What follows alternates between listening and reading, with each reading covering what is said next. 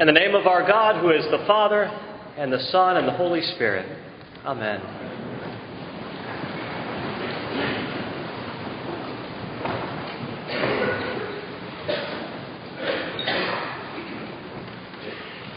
If you think about your memories, it's funny sometimes, isn't it, the things that stay with you, the little sort of seemingly, in addition to the things that are significant and noteworthy, the little small, inconsequential details that for whatever particular reason are lodged in your memory and stand out in your memory. We have in the Gospel, which is placed before us this morning, a very significant memory, that of Simon Peter, who shared with John Mark, and John Mark then recorded this in his Gospel of Jesus appearing in Galilee and calling Simon Peter and Andrew, James and John to come and follow him. And as we hear that account, as we hear that call, we see things both substantial and significant and things small as well. One of the intriguing things is we see little sort of eyewitness details. We hear that both James and John were in their boat. We hear that they were mending their nets. We hear that they were there with their father Zebedee, along with the hired servants. We hear that as Jesus called them, they left their boat and their nets and their father, and immediately they went and followed him. We hear these sort of fascinating little details that come from an eyewitness, sharing that which he experienced, that which he encountered, that which encountered him. And we're taken to the seashore in Galilee, to the fishing boats and to the nets. And inevitably, as we are taken there, we hear that it is a beautiful place. And though it's a beautiful place, it's not, at least in worldly terms, a significant place. And not only is it not a significant place in worldly terms, but certainly Simon Peter and Andrew, James and John, in a worldly way, are not substantial either. If you're planning a grand debut, Galilee would not be the place that you would choose for your grand debut. And yet we see that this is the place which God chose. This is the place in which Jesus came forth and began to call and saying, the time is now. The kingdom of God is at hand. Repent and believe. Come and follow me. In this place we hear that which took place. As I am thinking about the Sea of Galilee, as I'm thinking about Jesus coming forth into the world, his calling them to come and be fishers of men, inevitably my mind is taken back to many fond memories which Paul and I have from our days on Sullivan's Island, particularly back when Jack and Maisie were just little bitty at that time before they asked for gas money and then they were gone, the time when they were close by, and if they went somewhere, I went with them. And we spent lots of fabulous hours there. My neighbor and friend across the street, Woody Wood. Who can forget Woody Wood?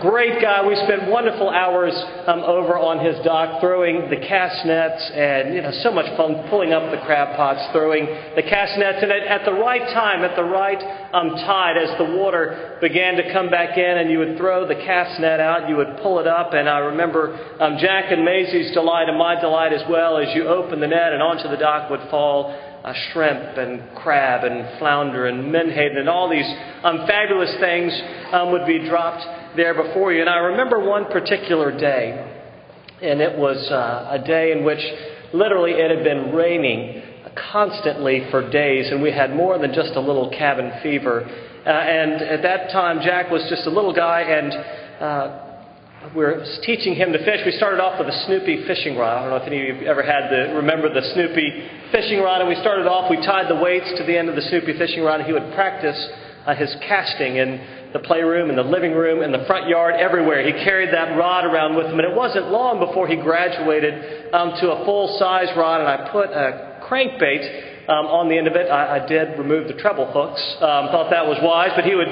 practice with that. But this day it had been raining solid for days. We had more than a little cabin fever, and so Jack and I can still visualize it to this day. He puts on his little raincoat with his hood and his rain boots, and we went out to do some fishing on the dock. And if we expected to catch anything, it was a cold, as it was just absolutely pouring. But as I say, stir crazy will make you do funny things. And there we were, and he was casting it out and reeling it in and casting it out and reeling it in. And then all of a sudden he said, "Dad, I got one." And I thought, sure, pal. That's great. You keep thinking that. But I looked down in the water, and sure enough, a fish had grabbed the lure. And before, I said, "Wait a minute, Jack, get that back in here." And I took off the one without hooks, and I actually put one with hooks on this time. And he cast it out, and sure enough, the next thing we know, bam, he caught a fish. He reeled it in, and a fabulous memory, a remarkable memory when Jack became a fisherman on that particular day. Well, as I share that with you, part of the reality is, that was, in some ways, it's a common memory. We're common people. It was a common place. In many ways, there was nothing substantial about that moment, but of course, the truth is, it was entirely substantial for us. It was entirely substantial for myself. It was entirely substantial for my son Jack as he became a fisherman. It was a moment which had an impact in our lives. And the reason I share all of that with you, one of the things that we see, yes, in the gospel this morning, but throughout the entire witness of the Scriptures is this. And it's a word that I hope you will hear, a word, I believe, of tremendous encouragement to you and to me, a word of tremendous good news to people like you and me, and that is this. In the gospel we see before us this morning, we see that our extraordinary God comes forth into the lives of ordinary people. For Simon, Peter, and Andrew, for James and for John, ordinary people in an ordinary place, we hear that none other than God Himself appeared in the midst of their daily lives and called them into a relationship with Him, who is our life and who is our salvation. And in His call of them, we also see things which are, I believe, encouraging to you and to me as well. We see that He didn't call them because they had acquired a particular standing. He didn't call them because of their substantial biblical knowledge. He didn't call them because they, at this point, had sought Him long enough and they had their act together enough that He said, "Okay, well, you know what, I'll meet with you now." No, we see that Jesus appeared to them. It was a day at the office for them. They were casting nets. They were mending nets. They were going about basically in just the mundane day-to-day of their lives. And into the midst of that, we see that Jesus Himself comes and calls them to Himself, calls them to come and to follow Him. The word that I pray that you will hear this morning is this, that just as it is true for them, it is just as true for you and for me as well.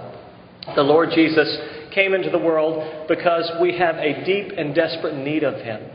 He came into the world because we have need of a Savior. He came into the world to seek and to save us. And He comes and He calls people like you and me in the midst of our ordinary lives, yes, and all of our faultiness and flawedness and brokenness, but also in the midst of all the mundane things of our lives as well.